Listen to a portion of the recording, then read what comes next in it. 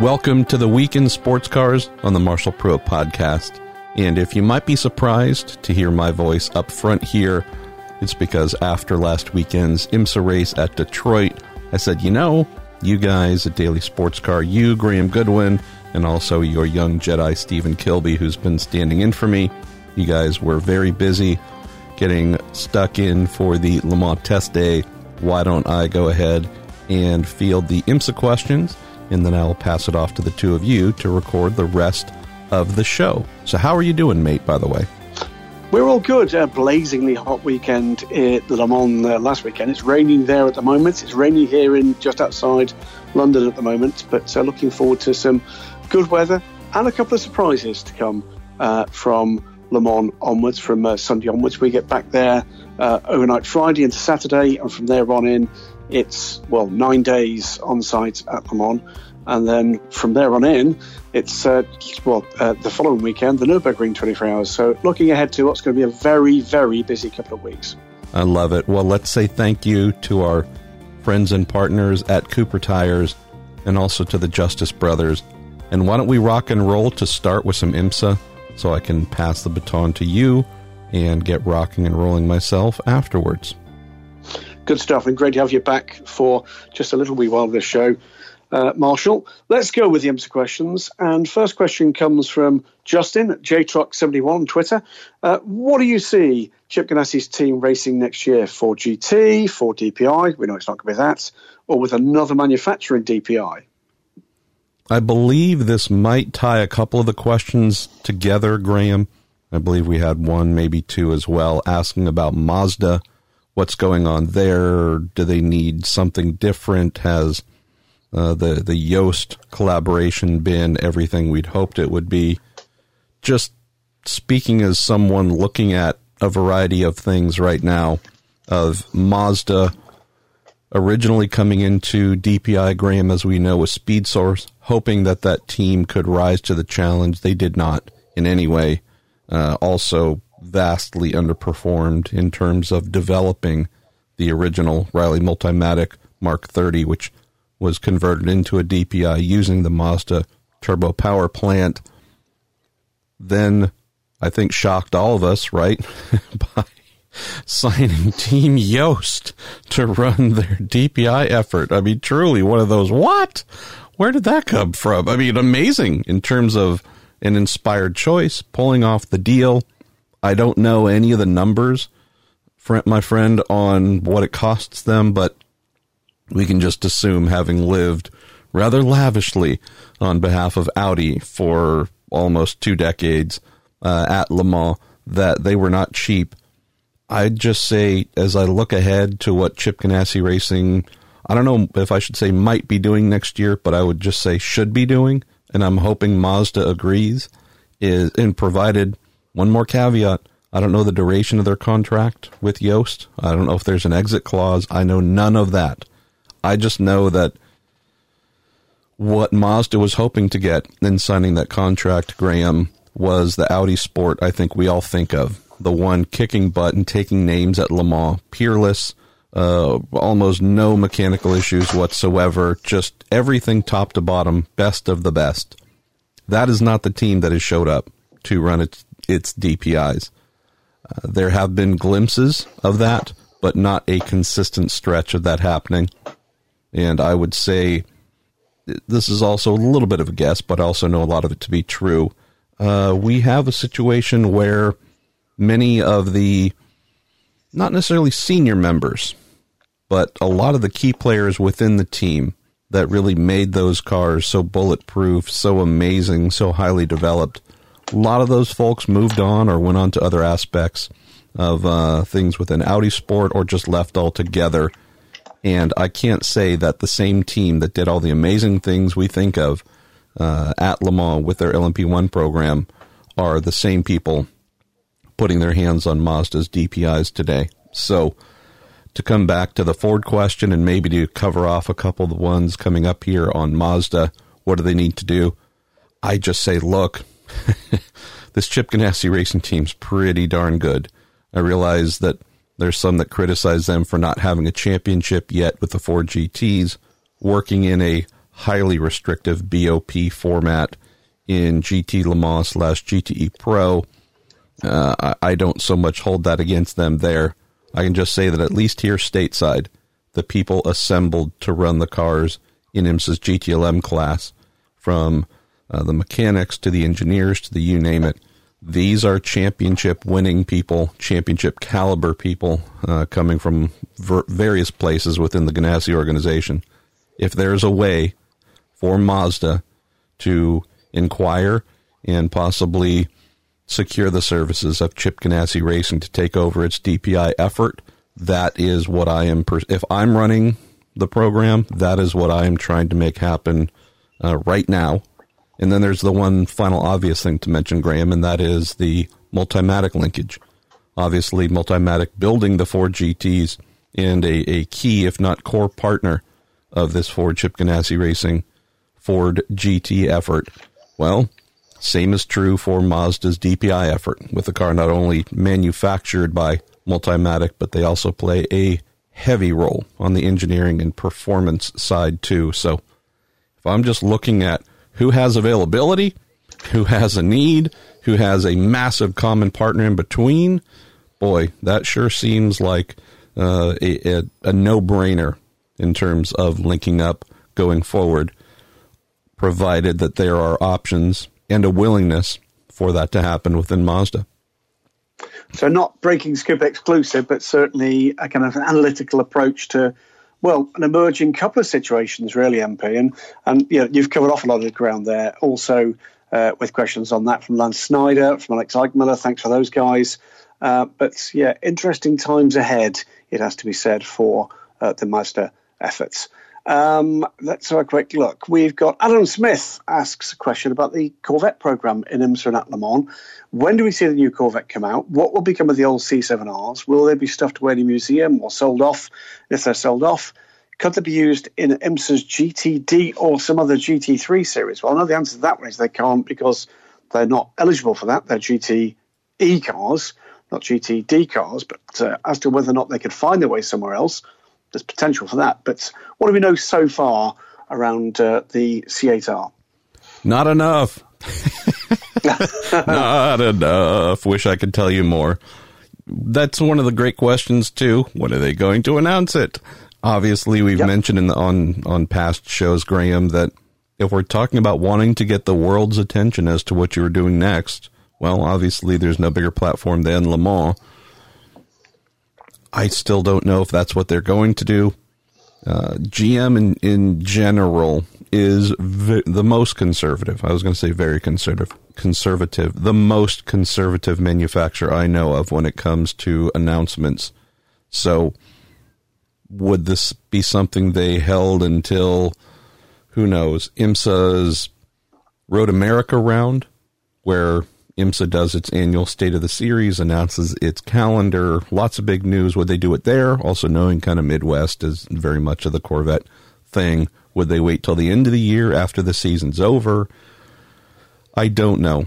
Trying to suggest GM's announcement strategy, that's always a fun one. As for what might happen with the current amazing C7Rs, I can only imagine they would have no intentions of passing those cars on, selling them, or those cars really becoming anything that we are seeing on any regular basis other than maybe vintage events, simply because we have such a huge version change coming, going from the front engine Corvette to a mid-engine Corvette, from a just marketing strategy and overall where is this model going strategy.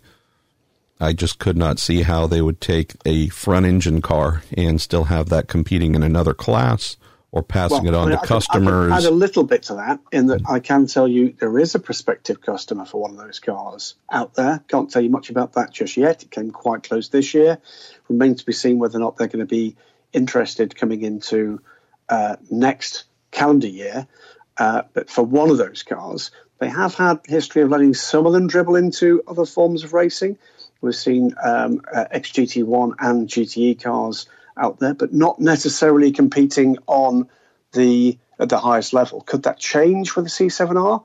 Well, they've got 3 cars available, not all of which have got a record of major success. It would be interesting to see if they might release one of those, wouldn't it?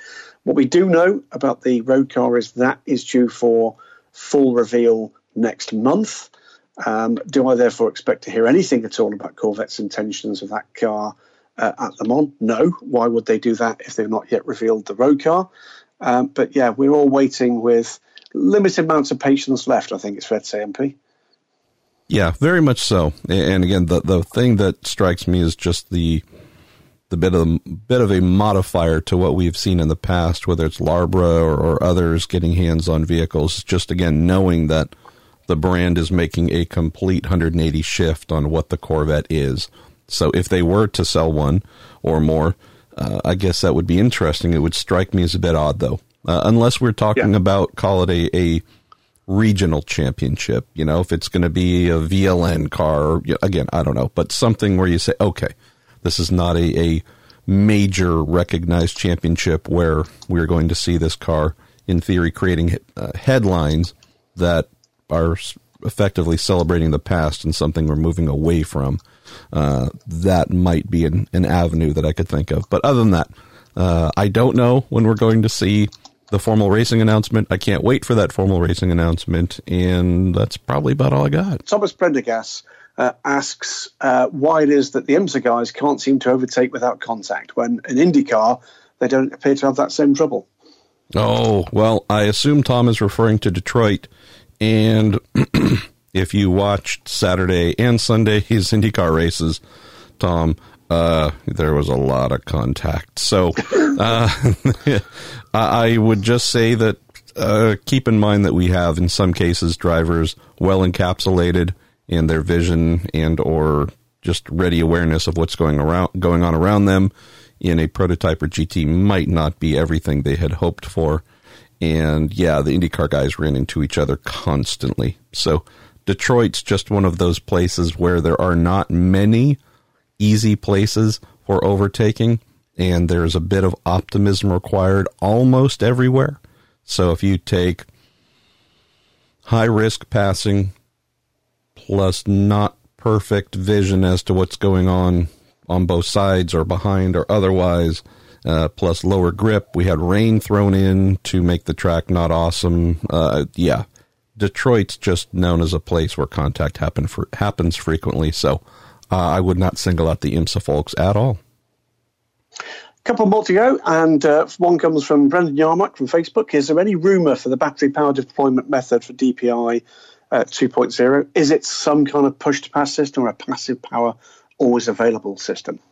Do not honestly know. I would imagine it would be more automated than anything, but, these are the kinds of things that could be, changed or modified from one day to the next. I think ultimately it will be really chosen among the manufacturers, and the series will obviously have a voice in this, but this is something the manufacturers are opting in for, then ultimately paying for.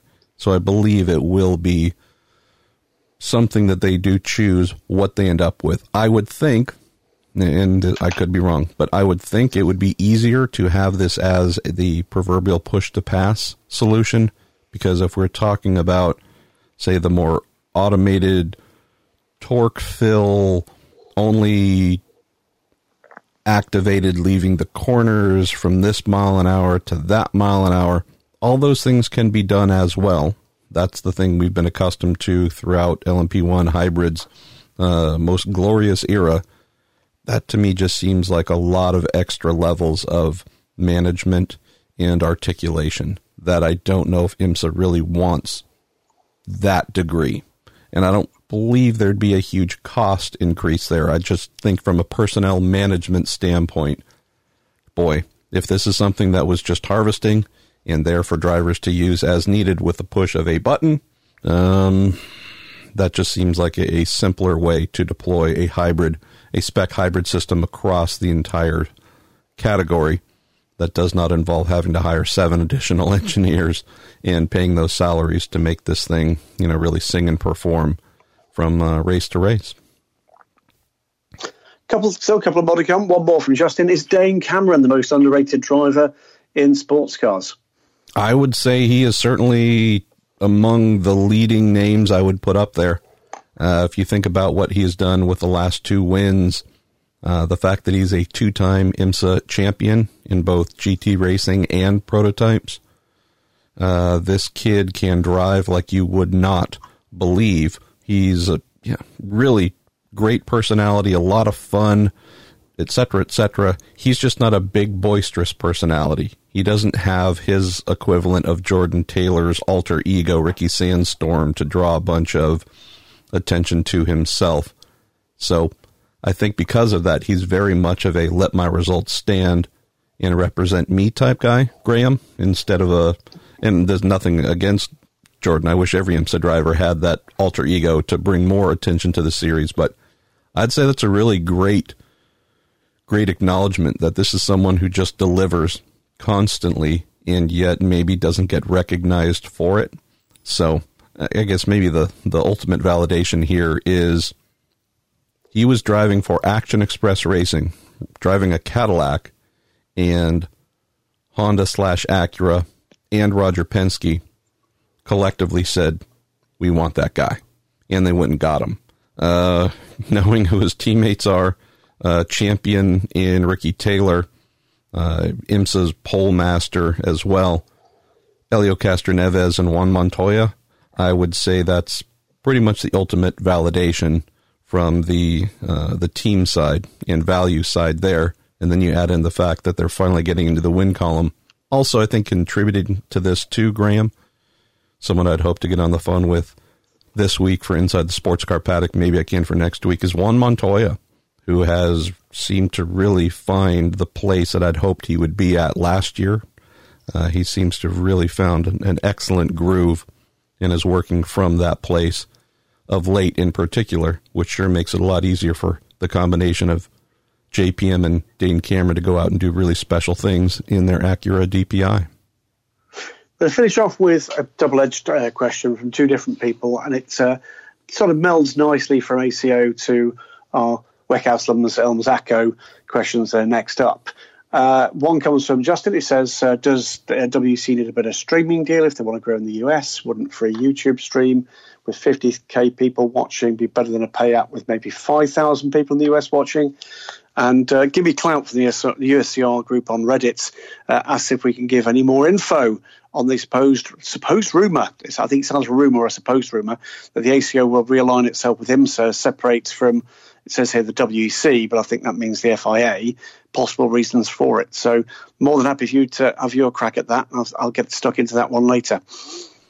Yeah, the WEC has flirted with relevance and awareness here in the States. I look at Formula One, Graham, and what they have done with their deal on ESPN, our largest cable sports network here in the States. And they have basically done, from what we know, is the equivalent of a $0 type deal. Hey, we need awareness in the U.S. We need folks to know who we are. Obviously, a lot of the manufacturers who play in F1, they definitely look to the U.S. as a very valuable place. So what do we need to do to get ourselves in as advantageous a place as possible with U.S. television? So it's effectively commercial-free or almost commercial-free, and the ratings have been very strong on ESPN.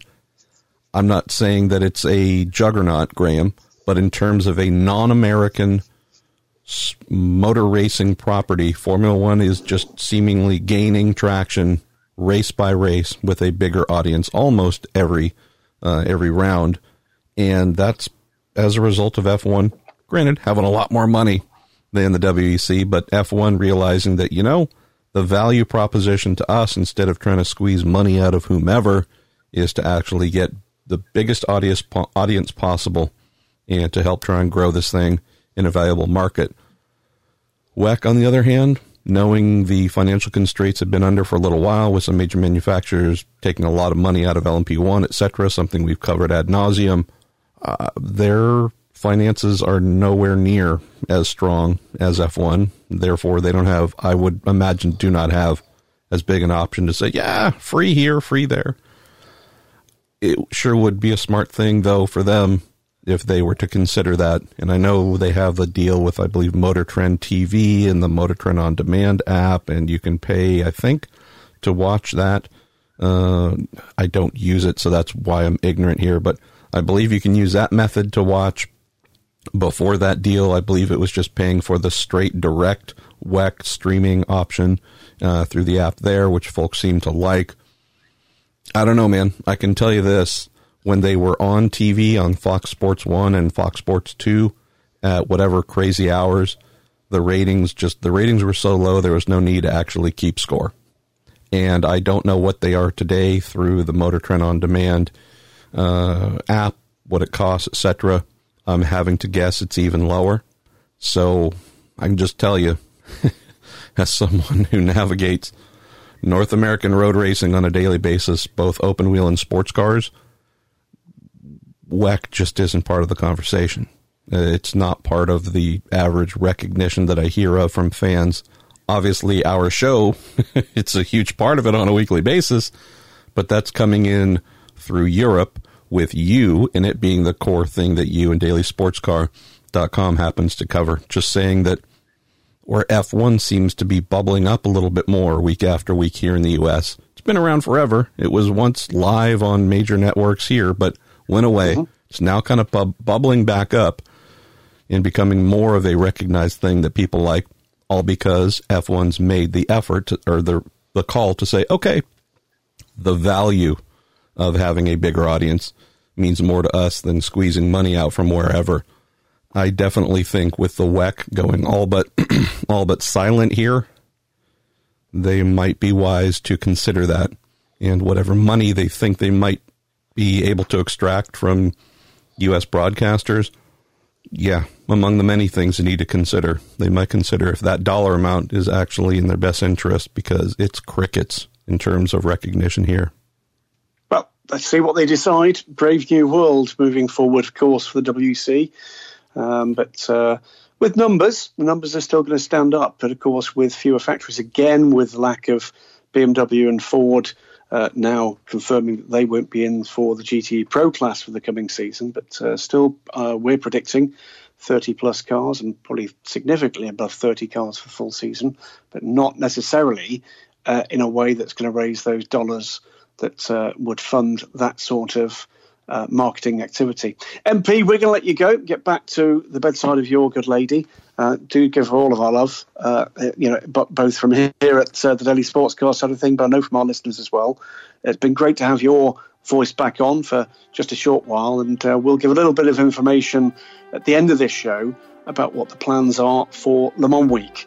And you're going to be, I know, a key part of helping us to deliver that one in good order as well. But for now, Marshall Pruitt from the Marshall Pruitt podcast, we're going to say our farewells and move on with Stephen Kilbey.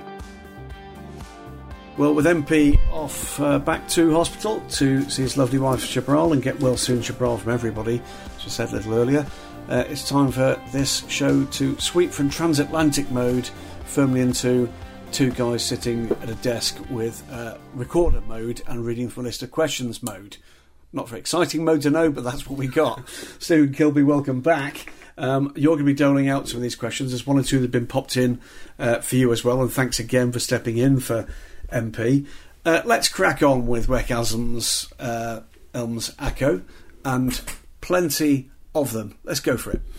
Okay, so we'll start off with Stuart Hart on Twitter. He says, it's crunch time.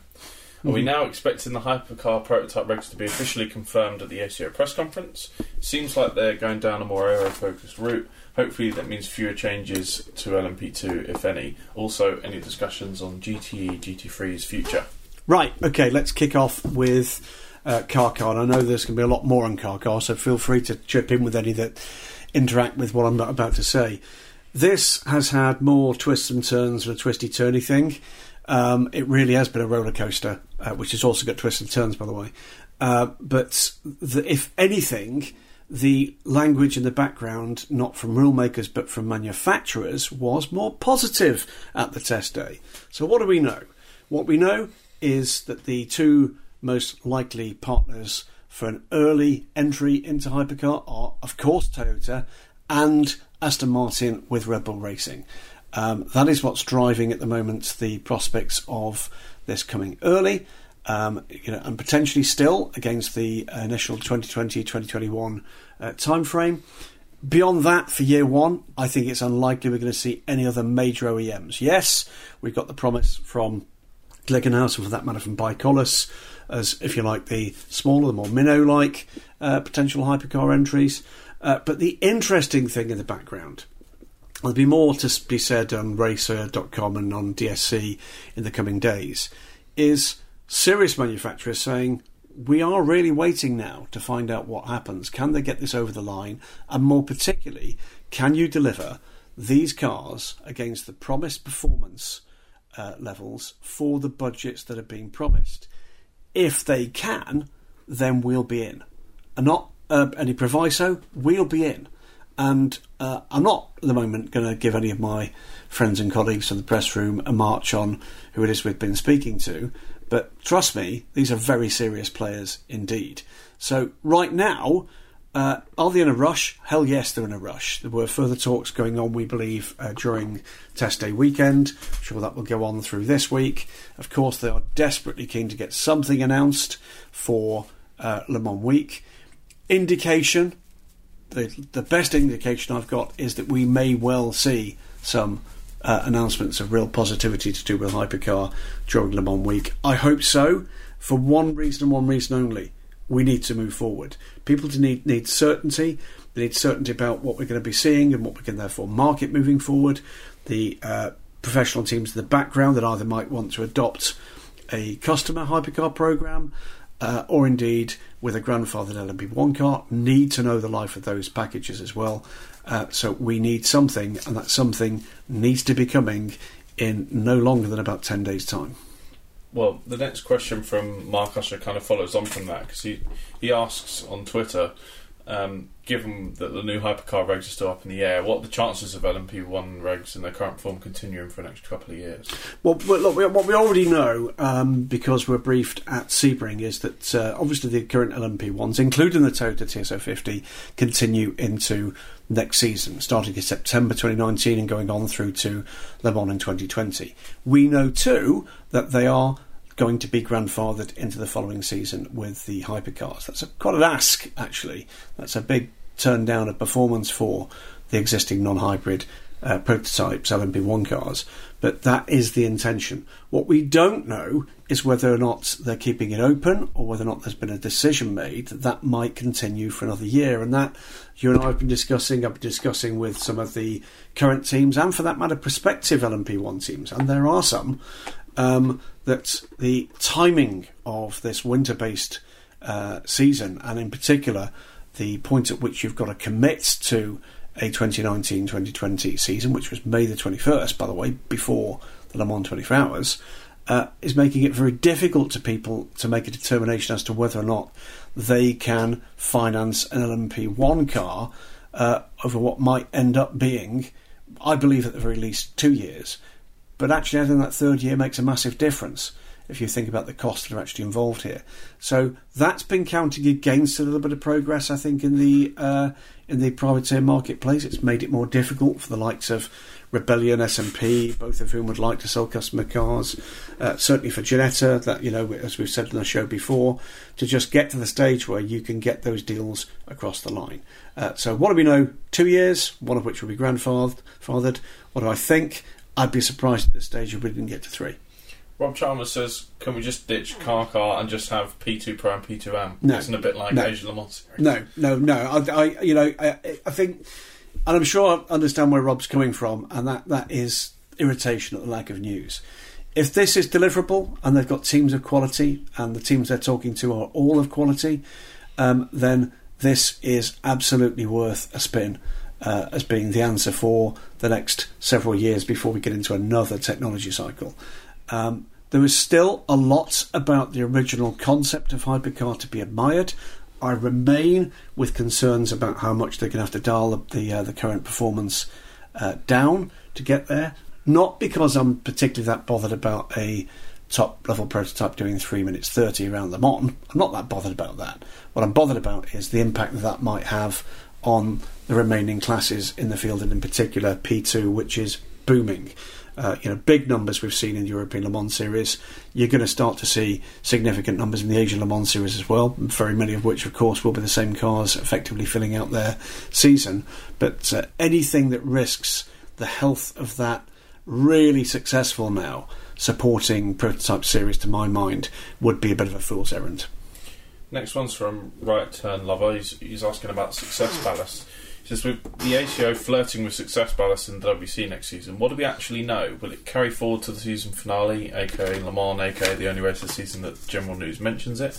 And do we expect the last 3 races before Le Mans to be after you contests? Right, so I think the answer is I would expect it not to include Le Mans. I think that will be something where there will be a separate, might even be a balanced performance. Who knows? My view is that this gives them the opportunity to start thinking about some of the principles of balanced performance. I'm certainly not an naysayer about success ballast.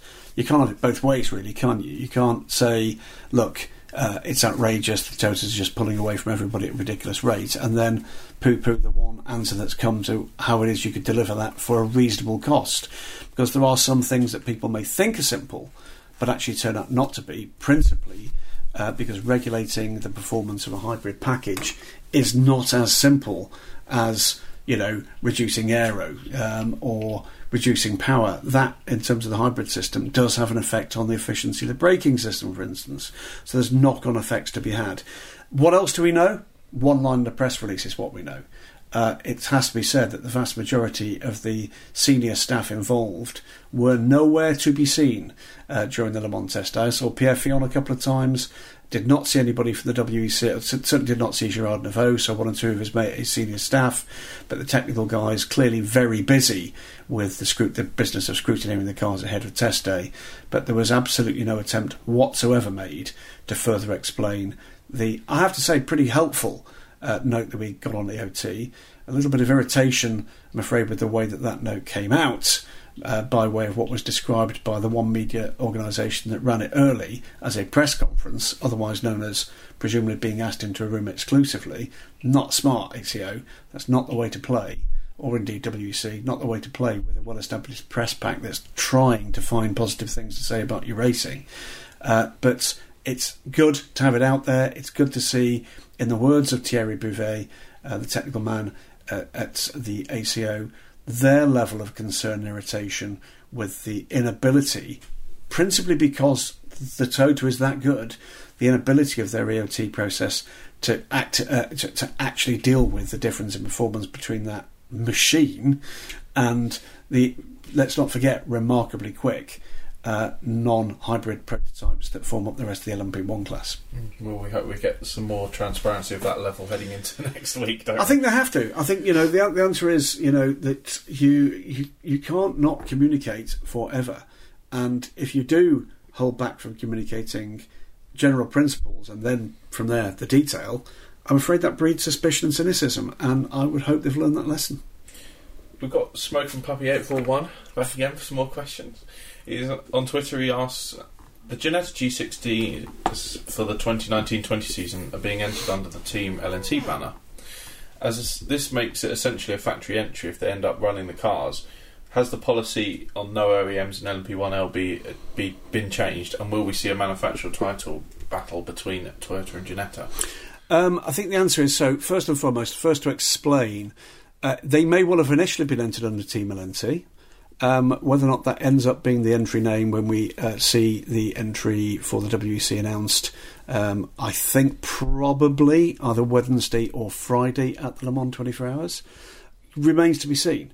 There is a window of opportunity to make a change in between what you've actually entered them under and what the final entry is.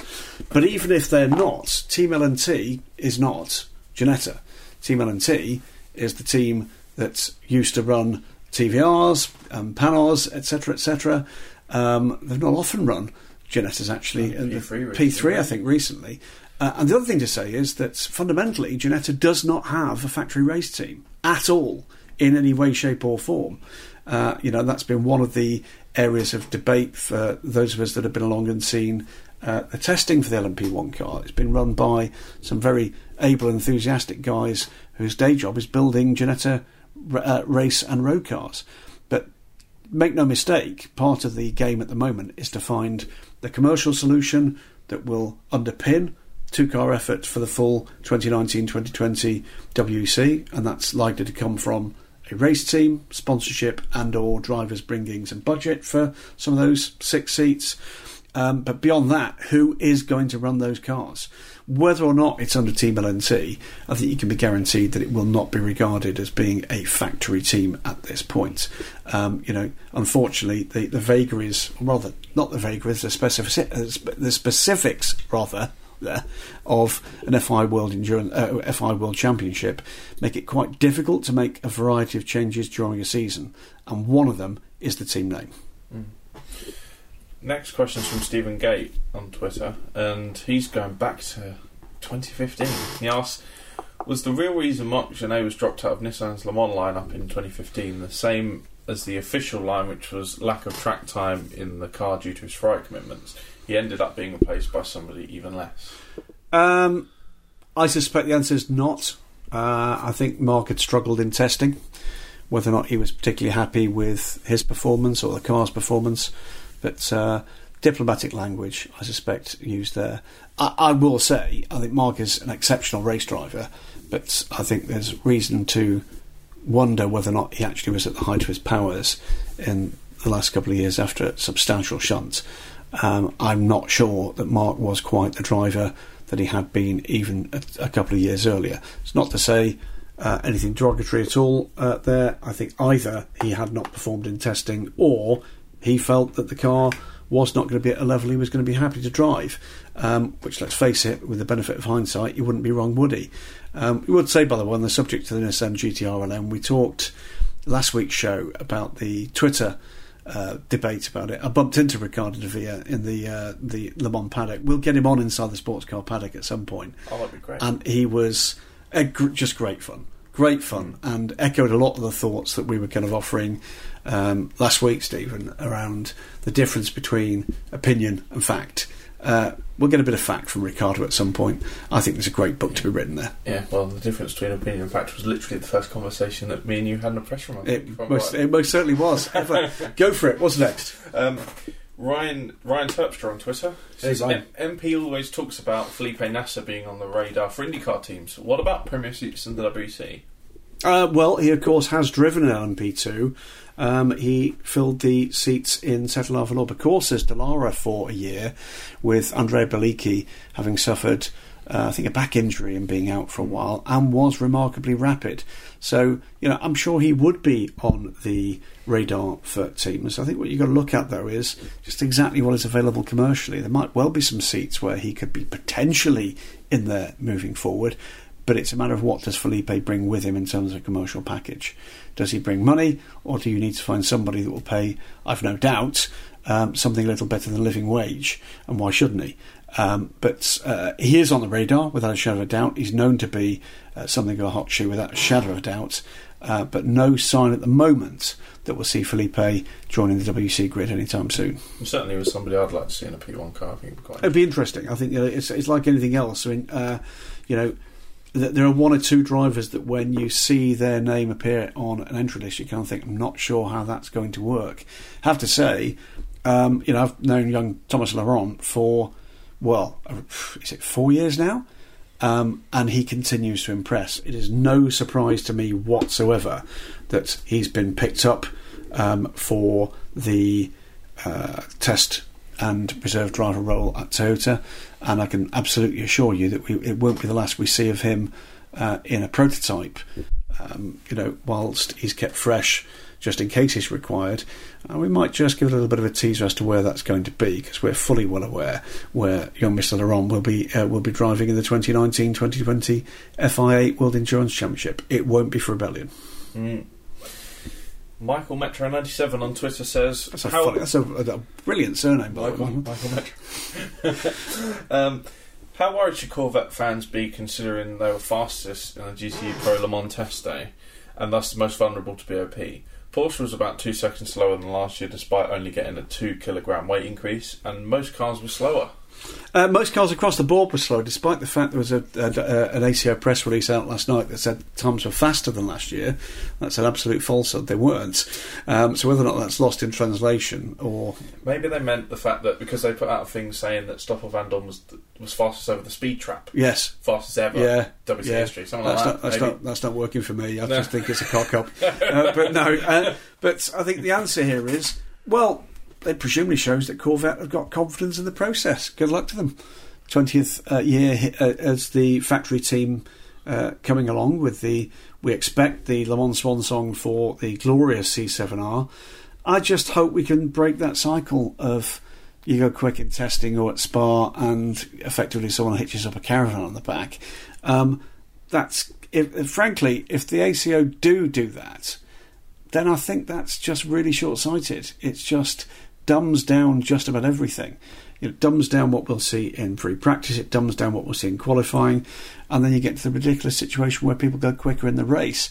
Well, we know that's not the real thing, and I hope they're smarter than that. Should they be worried? No. Come on, they're going to come out, they're going to sound glorious, and, with very few exceptions, Corvettes run pretty reliably and quickly at the Le Mans 24 Hours. 20th anniversary, is it their turn? Well, there's a fair chance. Where are you at the moment on GTU Pro on the cynicometer? Because we've had 2016, which was really one-sided. 2017 was absolutely superb. 2018 was somewhere in between, but with the car that got a massive advantage from the safety car. Yeah. Where do you think we are heading into this year's race overall? I'll tell you what I hope we don't get. I hope we don't get silliness around Ford and BMW. I will admit to being not particularly impressed with the absolute lack of mention of the two manufacturers who decided to step away in official communications.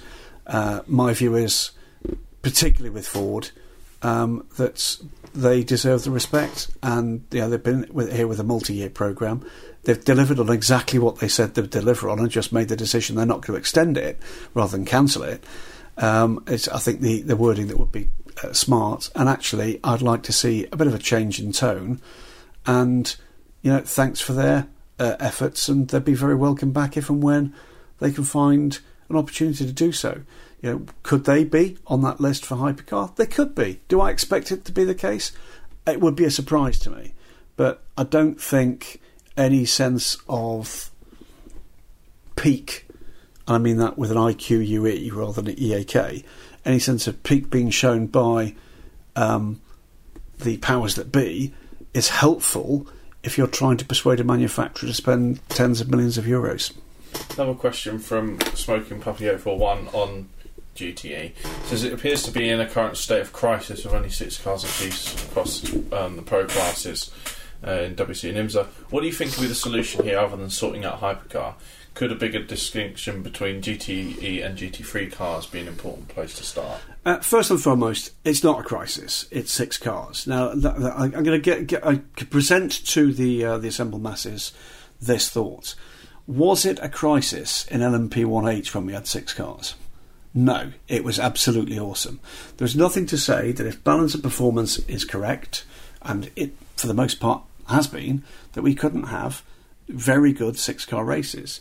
I'll tell you as well that I believe that one of the things that's under discussion is that I think you're going to find that the factory teams are going to be welcomed if they want to bring on a race-by-race basis a 3rd car. I think that would be something which would be welcomed by the race organisers, or the championship organisers.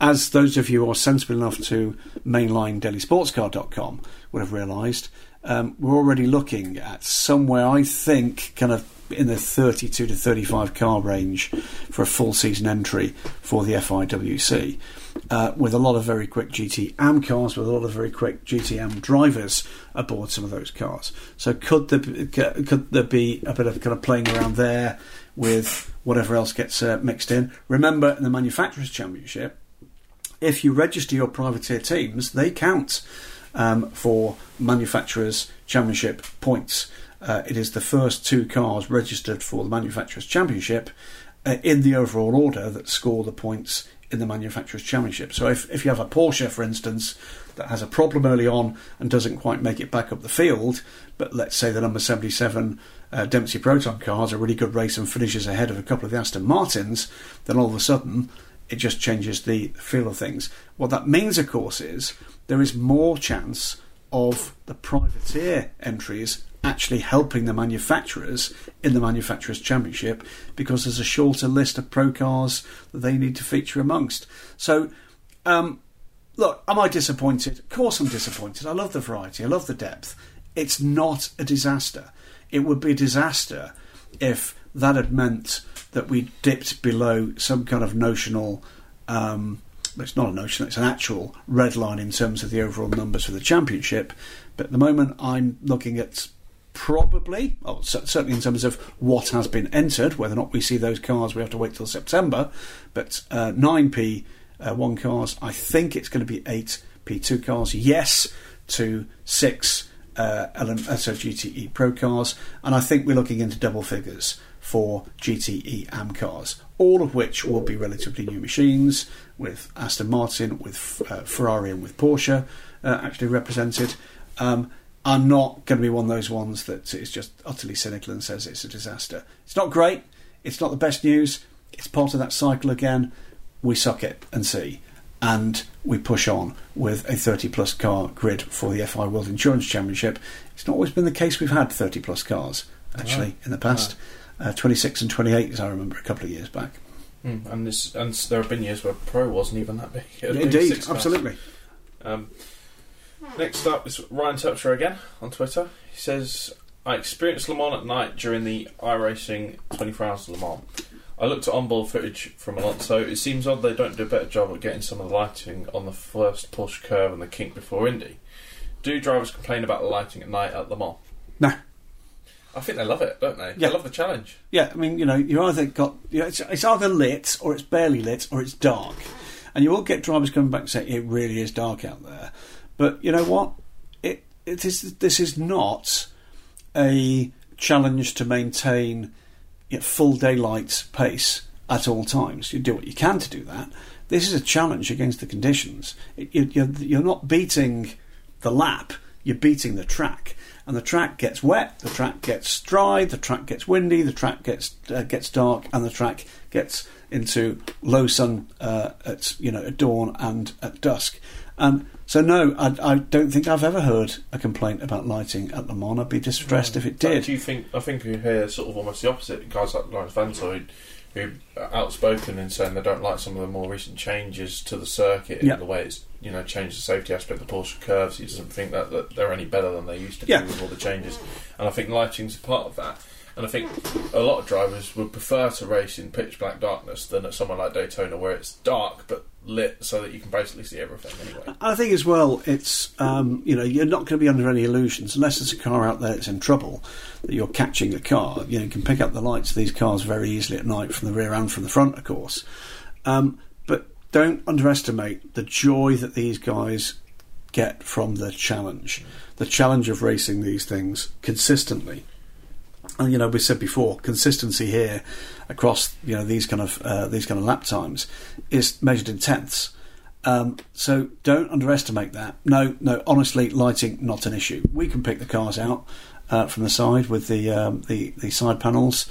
The crowds can pick the cars out from the side with their kind of various aids at their disposal. I don't think there's very many drivers struggling out there, and I'll be blunt, if they were, they've got no place beating the car there. I don't underestimate as well how much better the headlighting has become on some of the prototypes, especially. Worryingly so at times. Remember the infographic? Do you remember that one that Audi did, where they showed the old, I think it was it the R10 and the R18 next to each other from a bird's eye view? Yeah. And the difference in the lighting coverage. It's laser light now. Twice the length. I think there's a lot of things that have actually carried on forward here. There will be some drivers that will choose to do very little at night or nothing at night, and that's absolutely fine. You get older, your night vision begins to go a little. Mine certainly is nowhere near what it used to be 10 years ago. But then again, I'm not going to strap myself into a 650 horsepower car and throw myself around a circuit in the middle of the night because I've got far more sense than that. But it's not an issue. Perfectly fair question. But for me, that's one of the reasons why actually having night racing in all sorts of different situations is special. Do it under the lights at Bahrain, for instance. The cars look amazing, but it's not really a proper night race. Next up is Rob Horn on Twitter. He says, what's the connection between SMP Racing and the GT Pro AF Course Ferraris? Is it just a sponsor on the car? Is it technology? It's probably a simple answer, but I've just wondered. It is, at this stage, a simple answer that it is a commercial sponsorship deal. There have been links between SMP Racing and AF Corsa historically. There's been GT cars that have used some of their technical now, so that continues. I think it's AF Corsa that look after the Blancpain cars. SMP Racing's successful LMP2 program back in the middle of the decade was run out of the AF Corsa garage as well. But on the GTE Pro cars, it is indeed simply a sponsorship. It's a bit like Red Bull in a sense, isn't it? Where they've got their own team, but you kind of see the logos on random sports. Only they're not a bank, Stephen. I know. They make some horribly sugary awfulness in tins, whereas banks are just horribly awful. Tiger of 380 on WC Reddit says, seeing the gap between Toyotas and the privateers, can the ACO change the EOT this late in the game? If they can, will they? Well, I think the answer is they can. Is it going to make much of a difference? The answer is not a lot. I do think everybody's got more to come. I think I said to you as we led into the week, I'm expecting to see something a little bit special from one or two of the non-hybrid cars. I think they've certainly not got as much more to come as the Toyotas. We know they have because we've seen it, but I think that we could have some interesting moments here. The theory is that on a clear lap, they shouldn't be very far apart at all, and that's simply because of the distances that the hybrids have got to lift and coast here. If they've got the figures correct for the non-hybrids, then the lift and coast need for the non-hybrids will be gone. Let's wait and see how that works out. In reality, what they've also acknowledged, by the way, with that very same press release about EOT is, in certain circumstances, it's just impossible to do that because the inherent sophistication and the inherent advantage with a four-wheel drive hybrid platform. Let's also not forget what was quite interesting about the second race at Spa in the WC season that we've had is the difference in the SMP car at the same circuit a year on in qualifying. And I think we're going to see a similar thing at Le Mans for SMP where the car's just developed, and with Rebellion they've got the new aero kit to look forward to. Well, they've tried two different iterations of that aero kit, which is going to be interesting. They've tried both iterations of the low drag aero at Le Mans on the test day, so it'd be interesting to find out what exactly the game is going to be at Rebellion. They sort of seem, I don't want to say lost, but unsure. They've got the development Gibson engine, about 20 horsepower up, by the way, on the engines that you'll see in both the Dragon Speed and the Bicolis cars. But so they've got some development there, but they clearly have done some aero work. Testing it back to back in similar conditions is probably quite smart. You can see in real world conditions what the gain's been.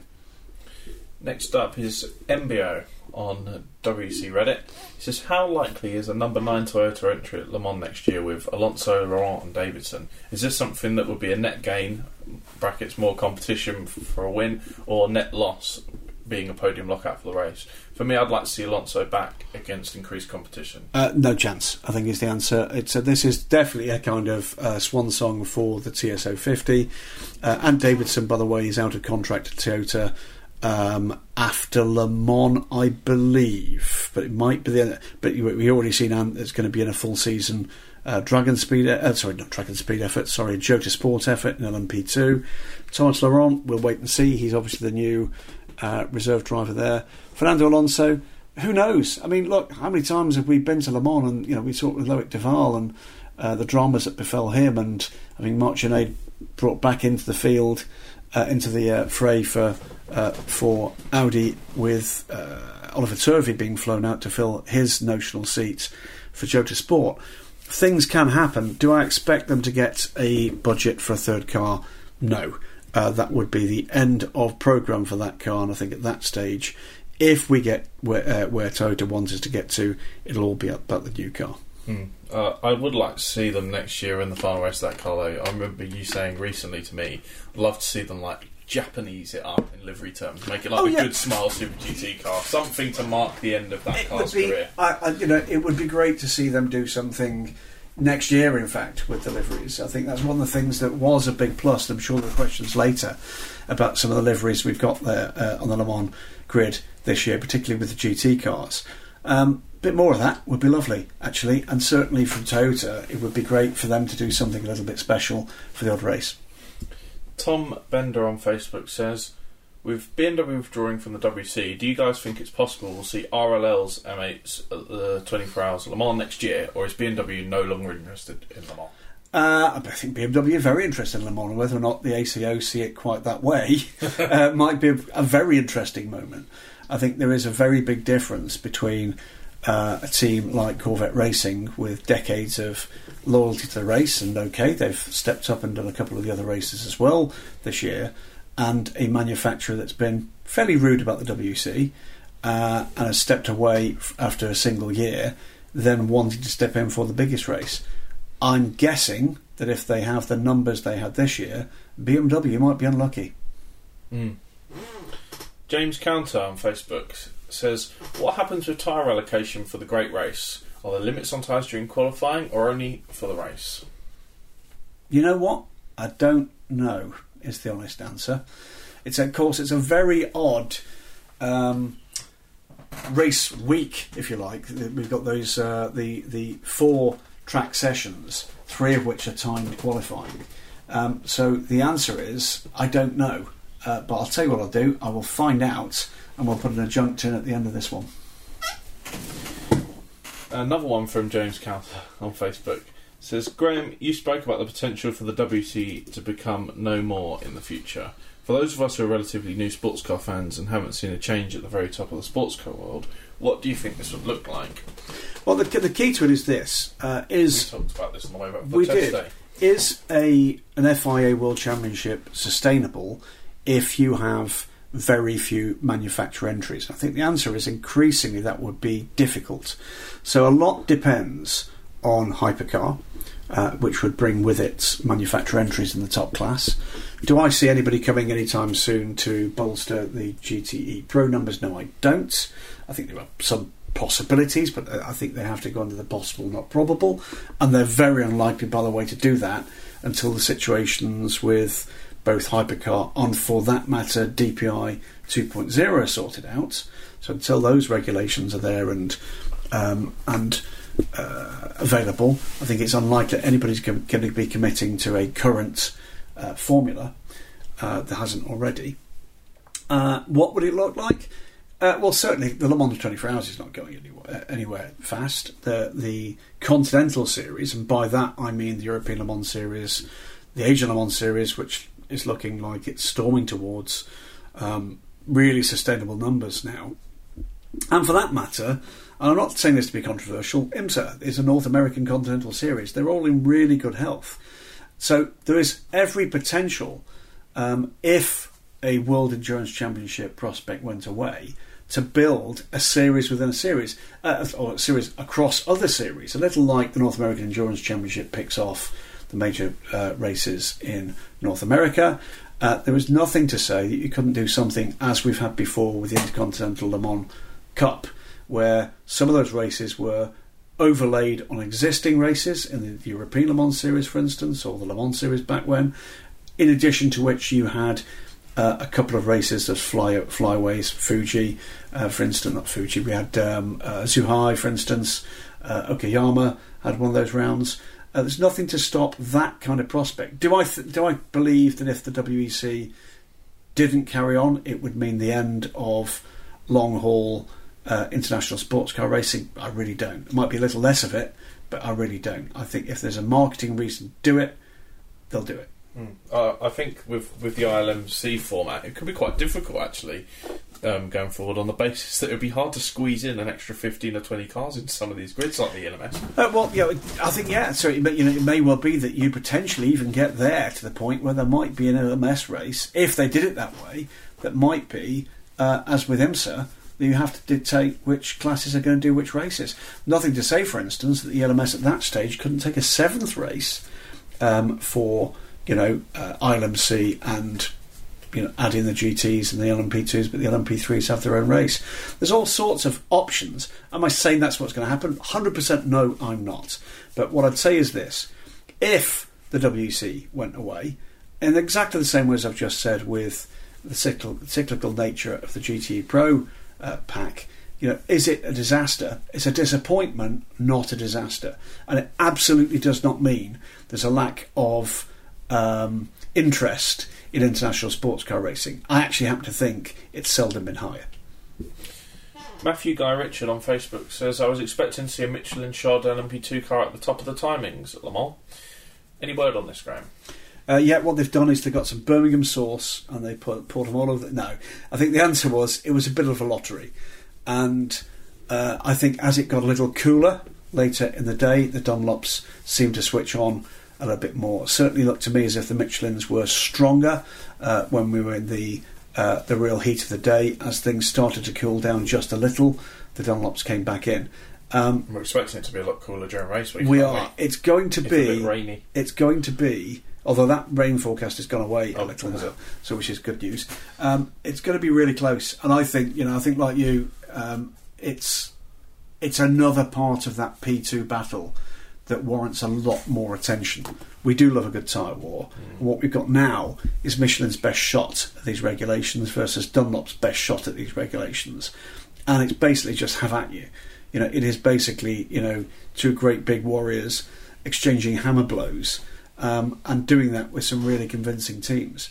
For me, in the Dunlop scheme of things, they've probably got fewer cars than they've been used to, but they've been trying to pick up quality customers. Michelin have got some very convincing customers indeed this year. Dunlop slightly on the back foot in terms of the numbers game for cars and teams you would expect to be up and duking it out for podiums, but they're really good at Le Mans. Dunlop have been for many years in LMP2. They will not take a challenge from Michelin lightly, and it's great to see those rivalries come into the fore. Matthew also asks, any word on what drills the teams were going through at Le Mans Test Day to give us any idea of what these times possibly mean? The answer is not a lot. A lot of tyre testing going on without a shadow of a doubt. Everybody's looking at tyre mileage, fuel mileage. Remember, they'll know most things because most of the teams have been here before, and in fact most of the teams have been here this season in the case of WC teams. But the one unknown here were those new Michelin and Dunlop tyres. So a lot of the time in LMP2, I would suspect, was spent doing that. A couple of minor changes to the circuit to get your heads around. But the other major thing, and anybody that's been around Le Mans for a while will understand the reasoning behind this. I think it's 33 or 34 rookies this year had to get laps in, and it takes time. Absolutely, and particularly when you've got, as we did have, mercifully no really major incidents, but a lot of drills from race control, but plus minor incidents, putting in slow zones, putting in full course yellows, putting in safety cars. That takes time away from getting the laps in that those rookies need. And 33, 34 drivers getting, I think, 10 laps each, that takes a chunk of time. Josh Ridgian? You can follow your own side with that one. I apologise. Josh Ridgian, I'm going to go with, on Facebook, says, which privateer LMP1 do you think will end up on the podium with Toyota at Le Mans? Good question. You'd have to say, in terms of the level of experience that they've had doing this, you've got to say that that Rebellion would have to be the favourites to do that. That said, I think what we've seen in just recent months, if they can keep the thing on the grey stuff, the SMP Racing BR1 with the AER is looking more and more convincing as time goes on. I think it's the quicker car, ultimately quicker than the Rebellion, but of the two-car teams, for me, the experience at Rebellion, the engineering know-how that Orica bring, and Bart Hayden and his remaining team at Rebellion Racing, and the strength and depth of their driver lineup is pretty convincing stuff. Beyond that, Bicolis, probably not, actually. Their brand new chassis was there. It looked a very new chassis. It looks a very different car, actually, now. But I don't see that challenging remotely on pace if they have a clean race, and I hope they do. You see them duking it out probably with the upper levels of the LMP2 grid. And then you've got Dragon Speed. They've had a horrible time with that car. A truly horrible time with that car. And they had a few more problems again with the car at the test day. But they are a team that knows how to get a car around cleanly. They are a team. Let's not forget that at the start of this year, they won. Look, I think, have a unique record. They've won races this year in IMSA, in ELMS, and in the FI World Endurance Championship in LMP2. If they can replicate that, any kind of that kind of form, in terms of keeping their cars fast and reliable, then who knows what the number 10 car might do. For me, on form, probably the number 3 Rebellion. I would just like to see certainly the 2 SMPs, but all 3 of the BR1s in the field have as clean a race as possible, because I think for SMP as well, they've just had too many races where they haven't been able to get both cars to the finish or keep both cars out of the barriers. And they've got the driver lineups to be able to do it, haven't they? It's just... at the very least, the privateer prototype pack is a lot closer to each other than we've seen them, and they are getting closer, without a shadow of a doubt, to the Toyotas. I'm not predicting any shocks, but I just think there might be a couple of surprises to be sprung here. If you can get one of those cars with a clear lap, with someone like Stoffel van Dorn, by the way, first man in the WEC history to hit 350 kilometres an hour in any session at that test day. So it's never been done. And that was on his way to the fruit stand. Absolutely. It was, they realised they'd just opened a new jar of mayo and wanted the first spoonful on his frites. But 350 kilometres an hour that's motoring. And if they can hook it up, do I think they can get on the front row? Probably not. But you know what? Toyota could have a problem in qualifying too. Or just take it easy. Or unlikely. I think they'll want to lock out the front row. I think they'll want utter domination without a shadow of a doubt, and give themselves, a good run to the start of the race at least. But I'm not counting out that one or two of those privateer cars might get closer than possibly people think that they could. Because it might be their only chance to grab a headline, really. And ultimately it's going to be about whether or not you get a clear lap, as well as having the ability to do it. Nate Detweiler on Facebook is the final question from this section. It says, Graham, random thought while driving home today. If a driver were to miss pit road at Le Mans and run out of fuel on the way back round, could the team run a can of fuel out to the car? I seem to remember when the Delta Wing got punted at Le Mans, the team took tools to the driver so he could attempt to get the car drivable. Also, great job by you and Stephen in Marshall's absence. Keep it up. No, I think you've been terrible, actually. But actually, he just said you. He said he didn't mention. He didn't mention you. No. Quite right too. No, it's been a joy having you here for this. The answer is you're not allowed to take tools, and they didn't for Delta Wing. There is a small toolkit actually strapped inside the car. What they did do was to shout instructions to Matti Almasan.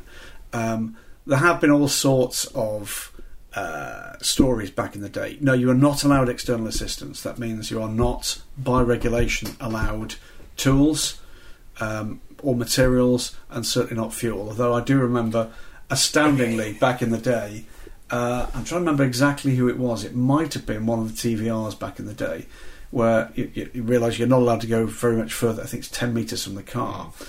And about 28 metres from the car, what did he find in the undergrowth but a 5-litre jerry can? Yeah, it's funny that, isn't it? And we were in a conversation in a race truck talking about this, weren't we? We were. And we did have somebody, I won't say, said it's remarkable how many cans of fuel there are in the forest. But it is basically game over if assistance can't be rendered, and I guess it depends on whether the official closest to the car sort of looks the other way. You don't predict, frankly. I wouldn't want to be pouring fuel into a race car in the dark with everything as hot as it is.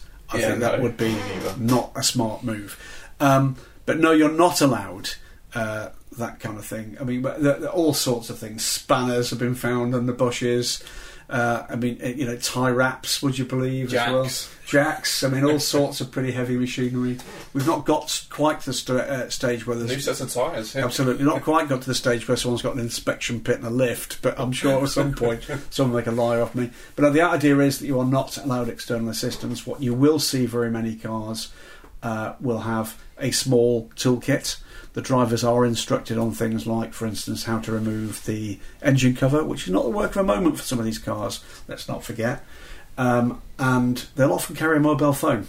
So I can remember, I think it was one of the factory Nissans some years ago with a problem down at Mulsanne Corner, and there's a highly animated Japanese guy carrying a little Nokia, waving his arms about, trying to get through on the mobile phone network. But no, generally speaking, if you're out, you're out. And if you think that's wrong, just next time you see Frank Beeler, just ask him, Frank Beeler, what went wrong?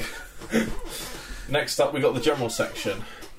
And we've got Hubcap Motors with the first question on WC Reddit. It says, now that hybrid technology has existed in mass-produced road cars for 2 decades, why has it been so difficult even for a mild hybrid powertrain to become adopted in high-level sports car racing? It's understandable that not everyone can support incredibly advanced systems like we see in the TSO 50, yet at the same time, the APR Racing Super GT team have proven that hybridisation can be done on a privateer budget. Typically, we see automotive technology trickle down from street cars to race cars, but strangely, this technology seems to be trickling up from street cars to race cars in this instance. That's a brilliant question, and I think a lot of it... let me relay a couple of conversations back to you. I've had this conversation some years ago now with Stefan Rattel about hybridisation. Flatly refused to even consider the possibility. I think that comes from experience of having factory money coming into what was a successful race series, BPR, and destroying it, albeit destroying it in a spectacular fashion with some spectacular cars. But I think it is now the fact that you've got racing is so spec almost, or at least so templated, that trying to roll out something as radical as a different powertrain system in GT racing would take such a level of confluence of 11 or 12 manufacturers, or create so much more of an issue for a balance of performance that is very well developed and they've got that nailed down, that I just think they're trying to see off what I believe is the inevitable for as long as possible. Are they discussing it in the background? I have nothing to base this on, but I'd be staggered if they weren't. Staggered if they weren't talking about it in the background. As for the kind of spec systems in LMP1, well, I could give you a bit of background from leading race engineer at the time, back when we had the Rebellion R1 car, and we were talking about exactly this, whether or not a bolt-on hybrid system might make a difference. And talking to someone who knew his onions at that stage, the answer that I was given there is no. Even at that point, a bolt-on competition standard hybrid system with all the safety that's required for that, as well as the electrical capability, would simply be another order of magnitude of expense for those teams. Have things moved on? I think yes, they have. Clearly, with hypercar coming along, the default system for hypercar is hybrid, although we believe that the regulations will allow a non-hybrid solution now, but the default solution is hybrid. Will it come to GT racing? There's every reason why it should. I'm not at home, by the way, to the kind of, hybrid is yesterday's technology, hybrid is irrelevant. Bullshit is my answer to that one. Every major manufacturer on the planet has either got full electric or hybrid cars they are selling now through their main dealers. It's not like we're all driving hybrids, is it? And not got to that point. But that's the reason to market it, because if that's where you're going to find your relevance, if that's where you're going to find your regulatory cover, if that's where you're going to find your profit, then it is exactly what they want to be marketing right now. Not least for the kind of body armour against the criticism that parts of the industry have correctly had for their behaviour around emissions to this point. It is a very relevant technology. It will stay relevant for many years to come. There are lots of different ways in which you can provide a hybrid solution. As for the kind of the question, do I think they're slow to the party? Yes, I think that's more a mark of how successful the formulae have been that have got us to where we are today. Is there an opportunity with something like GTE Pro to potentially advance that? Possibly. But I'm not here sitting with the figures at my disposal. Could we get to the stage where GTE and GT3 are defined by maybe that more than anything else? We could. What will change things in terms of the numbers game is if there becomes a clamour for this in GT3, because there you are talking about many more manufacturers, vastly more cars in the marketplace, and to do that requires a strong amount of project management and a time frame to be managed across probably 2 to 3 years of introducing a completely different formula. It's going to be really interesting to see how someone like SRO does handle that. How much longer do you reckon these GT3 cars have got being wheeled out in their current form without hybrids? Well, I think you're already seeing some of the manufacturers, no doubt, have had that debate with them. I'm sure Honda did when they came forward with the NSX, which is not available as a road car without a hybrid, remember. The only place it exists as a non-hybrid is in GT racing. But there's nothing really unusual about that. Take away from the fact that there's a hybrid system, look at the cars that we've got racing in GT3 that are not available or only available as a special edition as a rear-wheel drive car. That their default setting is a four-wheel drive car. So it's not unusual for race cars, and particularly the current templated, regulated race cars, to have their wings clipped a little for compliance with a set of regulations. I see that as being no real difference, actually. You start to introduce hybrid systems, why wouldn't you actually allow them to have four-wheel drive as well? It's more difficult to balance, that's all. So there's another interesting debate surely to be had about the fact that it's not just the manufacturers that we've got to look out on this, it's the customer teams as well, and specifically the sort of main money men behind some of these efforts in GT3 is how many of them do want to race these cars with hybrids in. Because you remember that conversation you had with Alfonso from Racing Engineering, and he said one of the key reasons for moving to P2 at the time. Excuse the squeaky chair, by the way. Yeah. One of the key reasons for moving away from F2. Do hybrids. And he wanted something loud and something a bit more pure. And there are going to be some of these older guys who are racing GT cars that get a kick out of the fact that they are a bit old school.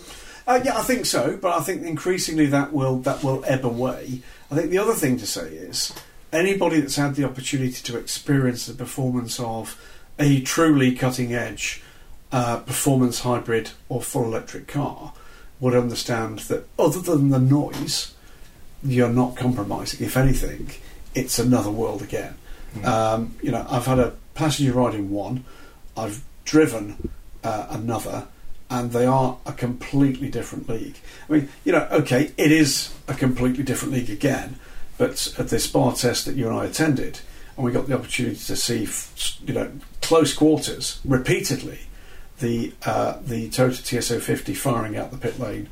We see it on TV all the time, but actually standing there and watching it, experiencing it, is another world. And it wasn't just us either, it was all these engineers, mechanics, Ferrari drivers, there, really Porsche were there. But everyone would stop and look at it. And it was the moment when one of our colleagues actually said, and here's the point where you realise one of the hidden advantages, by the way, that the Toyota has, is just cranking an engine. That's a second and a half. Even if it fires on the first go, they don't have to crank the engine, they just press the go button. It's off, yeah. It's amazing. Second and a half right there. Brian Conn on Facebook says, why don't manufacturers just demand rules that allow them and their customers to race their cars worldwide? Blancpain's doing a pretty good job of this with GT3 and its expansion to America. Since the sanctioning bodies can't see the benefit they'd all receive from such rules, shouldn't manufacturers just come out and demand it? I think at times they have, and we've come pretty close. Things like confluence of the GT and GT3 rules in the recent past, but that had a bit of divide and rule going on there. There's certainly been a drive from a number of manufacturers to have a unified rule book. The problem is delivering it, and the problem is that you've got 2 or 3 things going on at the same time. You've got sanctioning bodies that want to ensure that they keep control of their product and they don't allow costs to escalate or influence from one manufacturer to escalate to the point where it overrules everybody else's interests. You've got those manufacturers that have got a global interest. You've got manufacturers that maybe have a regional interest. And you put 5 of these manufacturers in a room and you're going to get 55 different answers as to what it is they actually want. It's a really difficult process, and seldom been seen into sharper focus than the debate we've had over what feels like decades, but has actually been just over a year, about hypercar, and it needs to be resolved at some point. Somebody needs to make a determination. We either can deliver this, and you, as being the party that's in the room that's making this difficult, are not welcome at the table, or we can't deliver this and we need a plan B. For me, that's where motorsport has been pretty poor. This is not directed at the ACO, the WEC. Motorsport as a whole has been pretty poor at finding compromise and finding contingency. But is it always better to be able to race everything everywhere? No. I don't think it is. I think, you look at GT3, it's amazing that if you buy a GT3 car, you can race it anywhere around the world. But it just means that we get less variation in stuff. Well, we've got more depth in the field.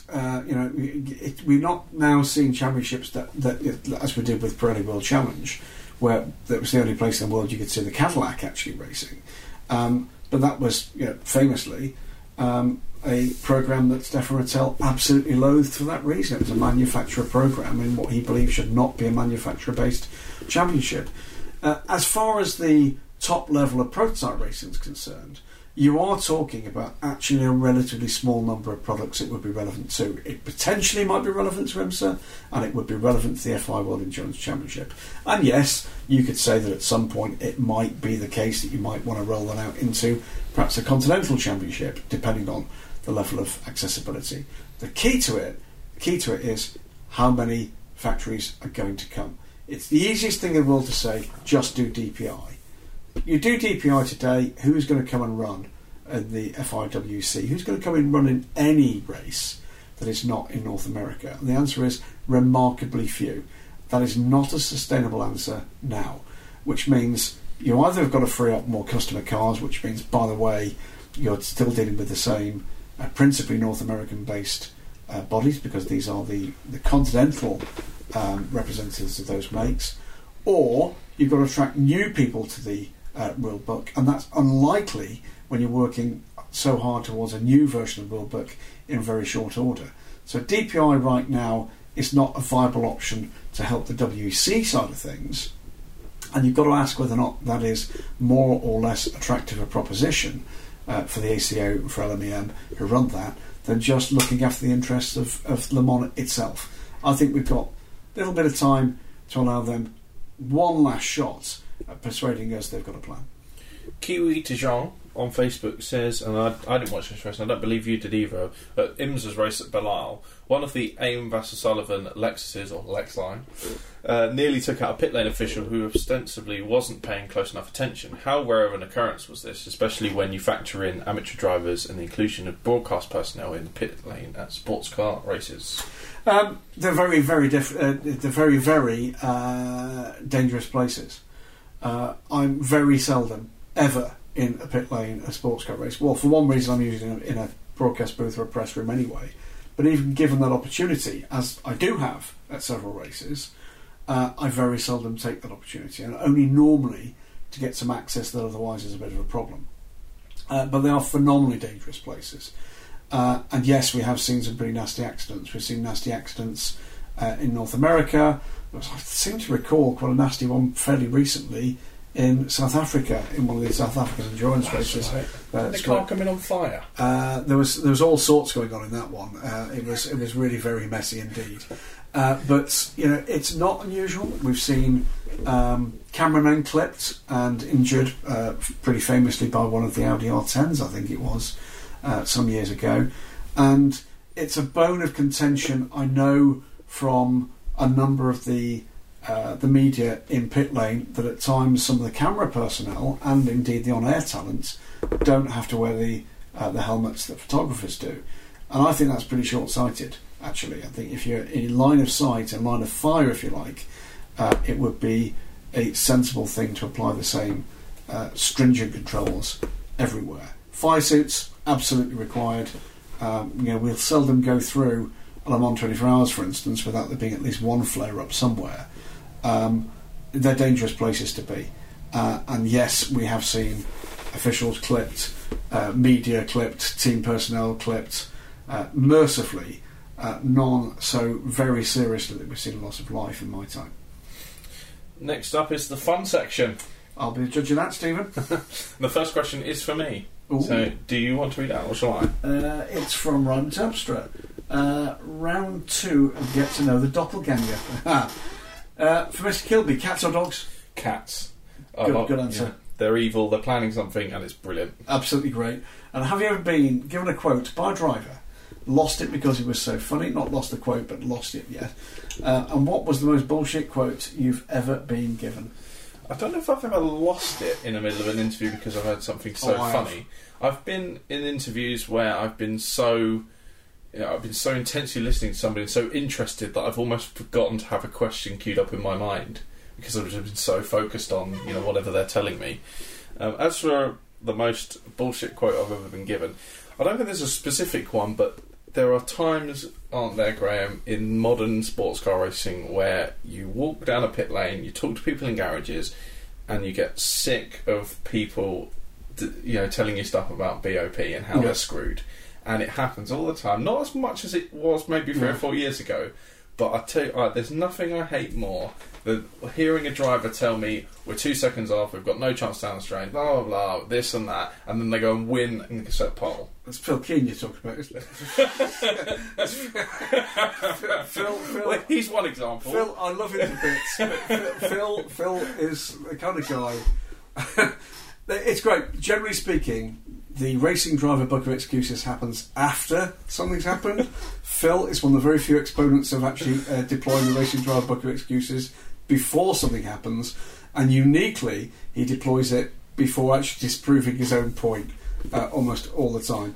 I've not seen it, but I hear that Barwell actually have a crystal ball and they can tell what's going to happen. They can. I've not seen it. I think you'll find that's it. That's why Robin Liddell stands there looking so uncomfortable. I think that's where they store it. He's hiding it. Well, thank you for that. We got James Counter next on Facebook. Says, what is the alteration to the Le Mans track that you would remove? You can't have taking the Mulsanne chicanes out. Ooh, that's a very, very good one. I'm not unhappy with most of it. I am a bit of a purist and a traditionalist, but I've seen what happens when it goes wrong at the Le Mans 24 Hours, and that place is vicious. When you see it go wrong at very high speed at Le Mans, and the barriers are so close, it's pretty horrifying stuff. And case for the prosecution here, the Mike Rockenfeller shunt on the run down to Indianapolis in his Audi R10, Alan McNish, Dunlop, Luke Duval in the Porsche curves. I know they're all Audi drivers, sorry guys, that wasn't aimed at you, but when it goes wrong, it goes horrifically wrong. I'll say this much, I have not seen too much of a reduction in the entertainment level for the changes that have come thus far. Some of those changes just plain needed to happen. I'll come to one of those in a moment. But I'm not any less entertained by those areas of the track because there's a gravel track there. And if that means that you've not got a team taking their car back in a bucket, or worse still, they're driving an ambulance, that's fine by me. I'm a purist in that I want to keep coming to Le Mans. I want to keep coming to those old-fashioned circuits. But I do think you need to take account of the fact that these cars are way more capable than they were. And our standards now as a society have changed. Our standards of what would be acceptable. Look, for instance, at the maelstrom of comments and potential risk that went the way of the Nürburgring after Jan Mardner had his terrible accidents there, which unfortunately led to the death of a spectator. He's not the only man to have done that in modern times. Talking to a couple of guys who've been through that exact same circumstance themselves, it still leaves a mark. But if the cost of getting to go to these great places is having to suck up the fact that we've got to have a little bit of safety work done, I have absolutely no problem. Yes, there are places that always needed doing. There's the wall that Raul Goethe was punted into at the end of the Porsche curves a while ago, and of course, famously at Tête Rouge, senseless accident that killed Alan Simonson. And, you know, when you look at it through fresh eyes, it just looked madness that you've effectively got Armco on a tree. It's going to do nothing. And sadly, that's a lesson we've learned after the event. Keep doing it. The guys who are responsible for motorsport safety, I think, do a magnificent job. There are two things that I want to throw out there. One of which is the alterations they've made to the pit straight. I'm not keen on the Michelin thing, the golf putter, and the new Rolex start thing just makes the start shot and the view of the cars coming up the hill to Dunlop just doesn't look as spectacular as it used to. It's an odd thing. I looked out that window probably a couple of dozen times over the weekend. I just didn't notice them. No, because they're there now. Because they're there. I mean, okay, I'm not a photographer, and as we know, our friends, the photographers, will... You know what? You give them £1 million, they moan about it because they've got to carry it home. They wanted £1 million and one. No, because they've got to carry it home and they're tired. But no, the answer is, of course, it's not the classic view. If there was one thing I could change, it's a really, really good question. Well, I quite like Dunlop as it is now. Actually, I quite like that. But before, it was spectacular. The other thing was when I first started going to Le Mans as a spectator. At Arnage, it was completely pitch black, and they've put a massive spotlight on that covers the apex of Arnage. And from what I hear from my parents and various other people that I know who spectate every year, it takes away spectating from that corner because the cars don't come out of nowhere anymore, and you can see the whole corner. And one thing that's special was seeing those cars in the pitch black darkness at that sequence for Indianapolis. And then hard on the power. Certainly I've stood there as a spectator and watched the cars through. It's amazing. They come in and it's astonishing. It's one of the very few places where you can see how hard and how late these cars brake, and you know the way in which they take the run down to Indianapolis, full tilt, and so late onto the brakes to deal with the slowest corner on the circuit is pretty special. Best thing for me about Arnage is the fact that it's one of the very few corners that I've certainly stood at where you stand looking at the exit of the corner and you can see how quickly they pull away into a point where you can't see them anymore. Absolutely. I mean, they are so quick going down that straight. Good stuff. James Counter again on Facebook says, what's the strangest debris you have seen on track? # me personally, the awning gazebo that ended up on track on the IMSA round last year takes the prize. Thoughts and prayers, MP. You're a great stand-in, Stephen, but I think you make a rubbish body double for MP. Yeah, you've not got the kind of... I'm not as sexy as Marshall. No, you're not. And none of us are. Not nobody's as sexy as Marshall Pruitt. I'm sure Brown would agree with us. And I haven't got a sexy voice either, like Marshall. He's got a very sexy voice. It's amazing. He is like the white walrus of love. Marshall Pruitt. That may be what we do. He'd make a great soul singer. He would. Strangest one, I think it happened. It was Dubai 24 Hours, and we had a drone on track. A drone crashed on track. I think it was Dubai 24 Hours. It might just happen just at the start of the race. So we had that. We've had a cat on track at Bahrain. Baseball at Mexico. We had all sorts that year. Kangaroos at Bathurst, obviously. We have had kangaroos at Bathurst. It's not debris necessarily, but it can be if it gets hit. Well, it caused debris when it landed on Peter Cox. There was a rabbit that ended up in a Mark VDS engine bay, wasn't there? The rabbit, we had... was it a possum in the Porsche at Daytona? We'll steer away from roadkill probably at some point, but all sorts of bizarreness. Not debris so much. Well, I guess it was really, but one of the ones I do remember back in a British GT race some years ago, and it was, I think, was it Johnny Kane or was it Warren Hughes in one of the Team LNT cars came in, having been duking it out for the lead of the race and just rolled into the pits to retirement. And what had happened was there'd been side-to-side contact, not between his car, between two other cars, which had stripped a sliver of the wheel rim.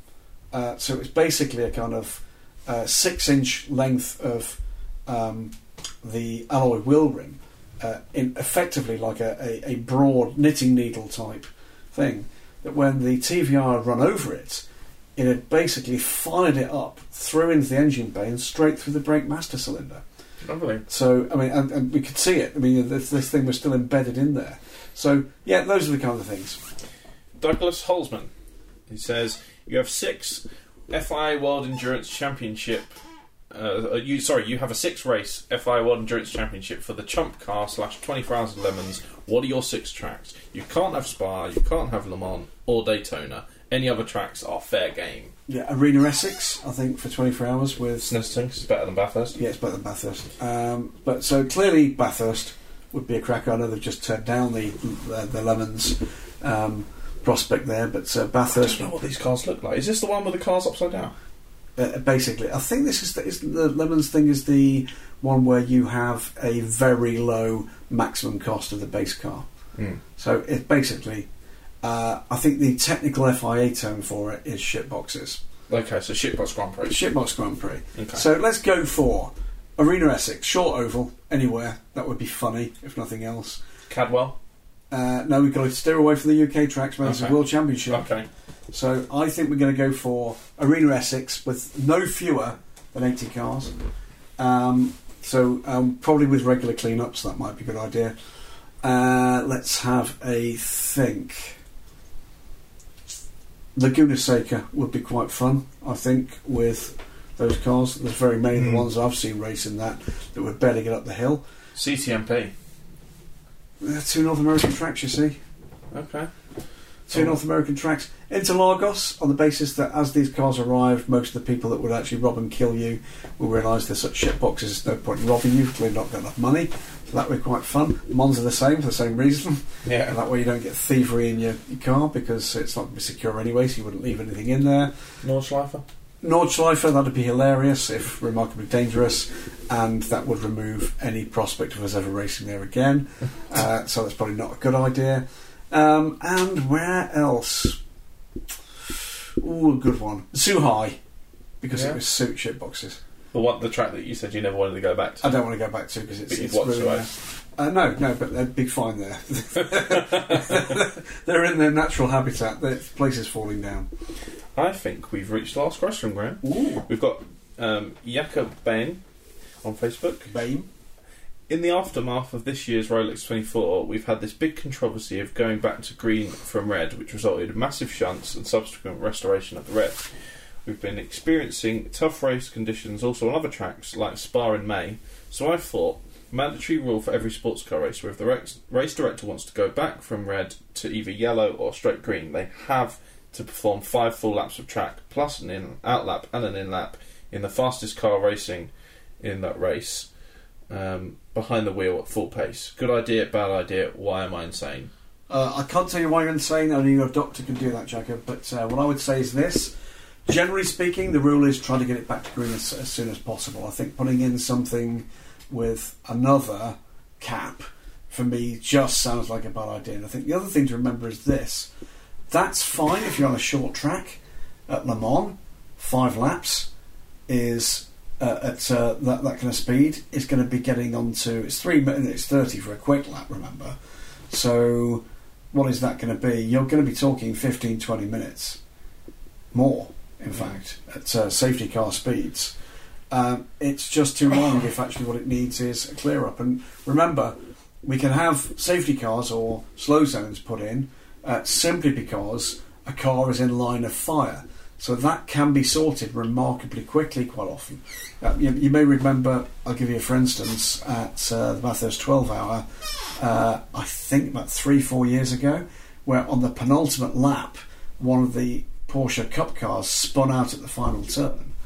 And the race went back to green, didn't it, on the penultimate lap at the final turn. The intervention vehicle basically snatched the Porsche out to the runoff as the cars were coming out the chase, and the race went back to green. Had they not been allowed to do that, we wouldn't have had the end of that race that we did. They are getting better at race directors, definitely. I mean, Eduardo's been fantastic in recent years. That way he handled that Fuji race a couple of years ago. Well, that I think was something we'd not seen before. So what Eduardo did in the Fuji race when we had terrible race conditions was we would go back from a full course yellow to waved yellows or indeed from safety car rather, to wave yellows in the first sector. So in other words, tippy toe, don't let the cars stack up into one of the real danger zones, which is that tricky turn 1, the kind of off camber roller coaster that's tight right-hander, where if you've got cars in close contention, you can see that someone's going to have a bit of a pop there. That was not allowed.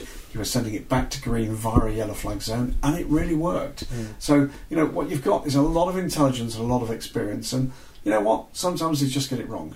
At Spa, it didn't. I mean, the driving standards were astonishing. It's astoundingly good from everybody concerned, and I think the answer is, look, are you insane? No, at least not that I'm aware of. I'm more than happy to read about something in the tabloids that after some atrocity where all your neighbours say, but who's such a quiet bloke? So I don't think you are insane. But for me, that's the slippery slope. Putting in a rule that says a maximum or minimum of something like that, to me, is the slippery slope towards where we've got to with strategy being removed elsewhere. Don't like it. We'll say goodbye, Stephen. So thank you for being with us. This has been our ramble through the week in sports cars as we lead up to the Le Mans 24 Hours week. We'll be on, in my case, a ferry, in your case, in a tunnel, on the way down to Le Mans Friday, Saturday, to start with scrutineering. There will be some surprises there, trust me, and some more surprises through the week. Lots of news to come. We'll share with you that what we intend to be doing with not just the week in sports cars, but in particular the Inside the Sports Car paddock this coming race week at Le Mans is a daily podcast of interviews and feature material, which we'll be collecting. Steve and I will be collecting around scrutineering and around the pits and paddock and and in some cases maybe even the fun areas and the campsites through the week, produced from his home by Marshall Pruitt. So there will be daily goodness to catch up with what is special about the greatest endurance race on the planet. Some will even say the greatest race on the planet. I'm not going to disagree with you. For now, this has been the Week in Sports Cars, with thanks again to our friends at Cooper Tyres and those wonderful people at the Justice Brothers. You've been Stephen Kilbey. I've been Graham Goodwin. He, a little while ago, was Marshall Pruitt. We'll see you next week.